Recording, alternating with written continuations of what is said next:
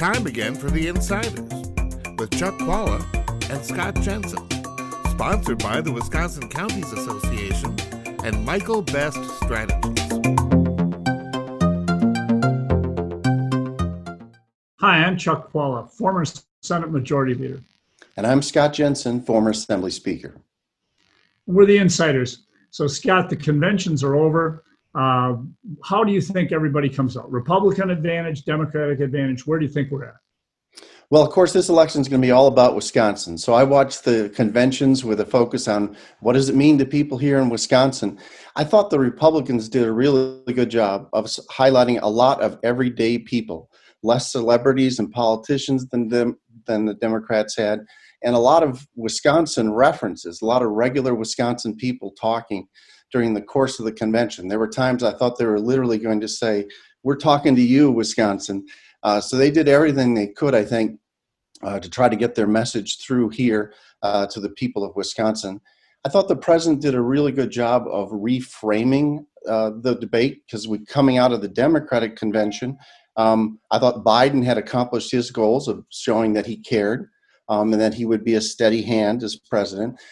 So President Trump had to reframe that debate. And I thought he did a really good job of doing that. He painted a pretty stark choice that the voters have this year. And I think he actually did a good job of reconnecting with the coalition that he built in 2016, which not only carried the nation, but carried Wisconsin. He was talking to people. They were showing how he had listened to people and helped them. And then at the end, I know you don't like the rhetoric, but I think he did a good job of trying to get suburbanites to focus on what the stakes were in this election. Yeah, it was pretty wild.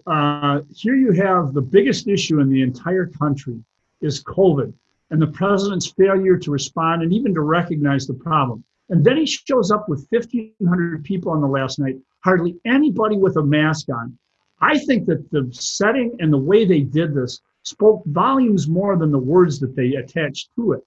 I think that the COVID thing is such a dominant force in the country. The president may have actually hurt himself, having 1,500 people there, and people go, oh my gosh. Secondly, he does something that no other president has done, to take the White House and turn it into a political event to help him. I think, again, that shows exactly what Donald Trump is about. Whatever helps me is fine. I don't care that this is not supposed to happen. And then finally, to say that the country will not be safe under Joe Biden, when really what he's saying to them is, you're not safe now, and it's really only going to get worse under Biden. How does that work as a strategy? Those Democratic cities that he refers to, they will still be Democratic cities after the convention.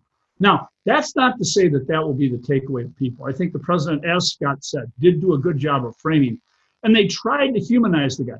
Hard though it was to do, they put him in settings with people. He still couldn't hug anybody. He still couldn't really emote and actually show a connection with them. But I agree with Scott. They did a marvelous job of orienting their convention to try to address Wisconsin specifically, and also to try to humanize Donald Trump. I think they may have succeeded in the first part of doing the Wisconsin connection. I don't think they humanized Donald Trump. I disagree with you about the setting. I realize that it violated convention, that people haven't historically done this sort of thing. But I think he wrapped himself in the presidency. He wrapped himself in the flag of that office and in the flag. I thought the visuals were stunning compared to, Joe Biden in the convention center by himself. I thought it went much better. He got looser during the course of his remarks because he was responding to the audience. And a speech where you're responding to an audience is very different than a speech just delivered to a camera.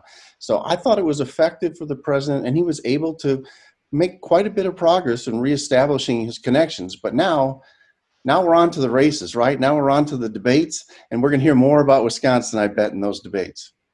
I think it goes back to what Scott actually started and is true, and we both know this, and all the people are really on the inside.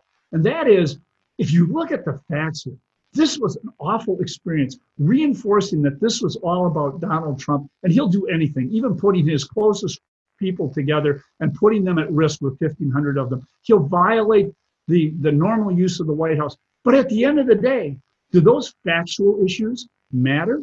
Or does it matter simply that they were able to draw a picture that people will relate to and find emotional connection with, because it is about emotion.